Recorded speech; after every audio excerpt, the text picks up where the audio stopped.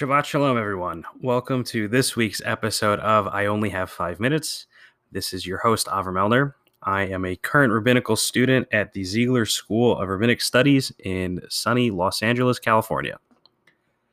About a month ago, I ordered a subscription to Harvard Business Review, and over the past month, my morning ritual has been to make a cup of coffee, sit down, open up my laptop, and read a handful of articles on HBR, and that's how I've been starting my day. If you're not familiar with Harvard Business Review, it's an incredible resource that has tons and tons of articles on leadership, on team management, on anything that really relates to what it means to be working with groups of people or working on goals or projects.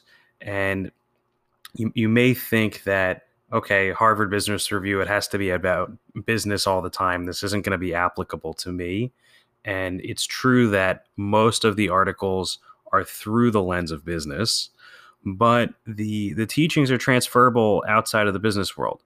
Everything that they post is really about leadership, and those skills are transferable to really whatever field you're in. And I found it to be a really great resource.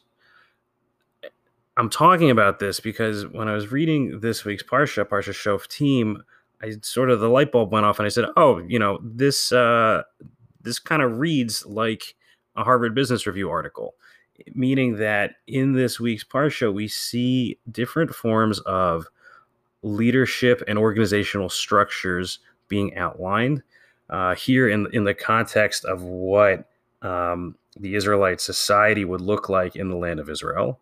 And we hear about Shoftim, judges, right?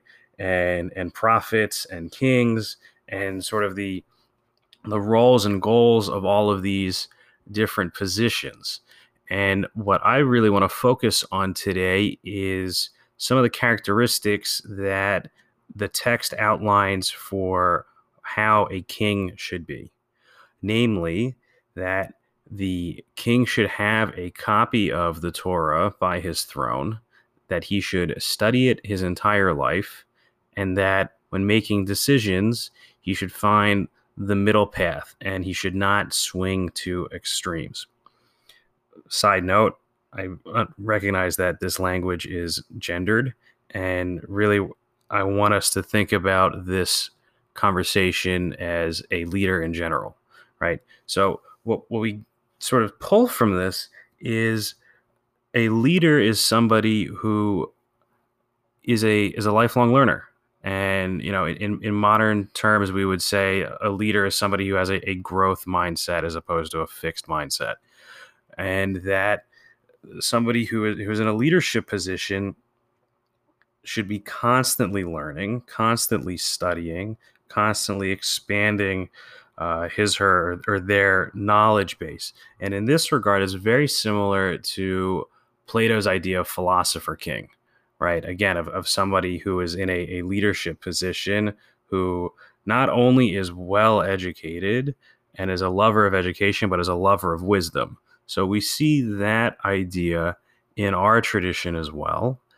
And furthermore, this idea of finding a middle path in decision making is we have this concept of values-based decision making, meaning that the leader is somebody who has a set of values and a set of priorities, which he, she, or they use to inform the decisions that they make. And these two pieces, one being a lifelong learner, two having a set of values and priorities which you use to focus how you move throughout the world and the decisions that you make. From this parsha seem to be two real components of what it means to be a leader. And I think we should think about the potential leaders that could be or are in our lives. Do they embody these values and these priorities and these ethics? And furthermore, each of us is a leader in some sphere in our life. And I think the question is, how are we continuing to educate ourselves in a way that is directly applicable to the leadership roles that we have in our lives? And what are the values and the priorities that we have that influence the role that we play as a leader?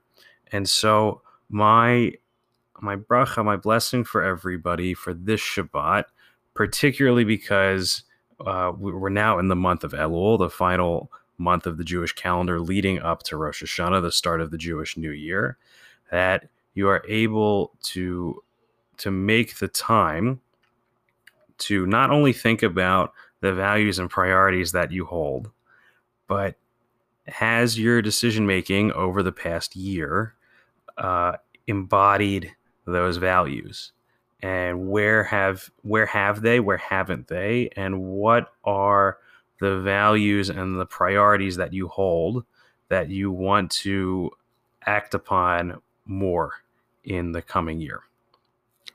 Shabbat Shalom.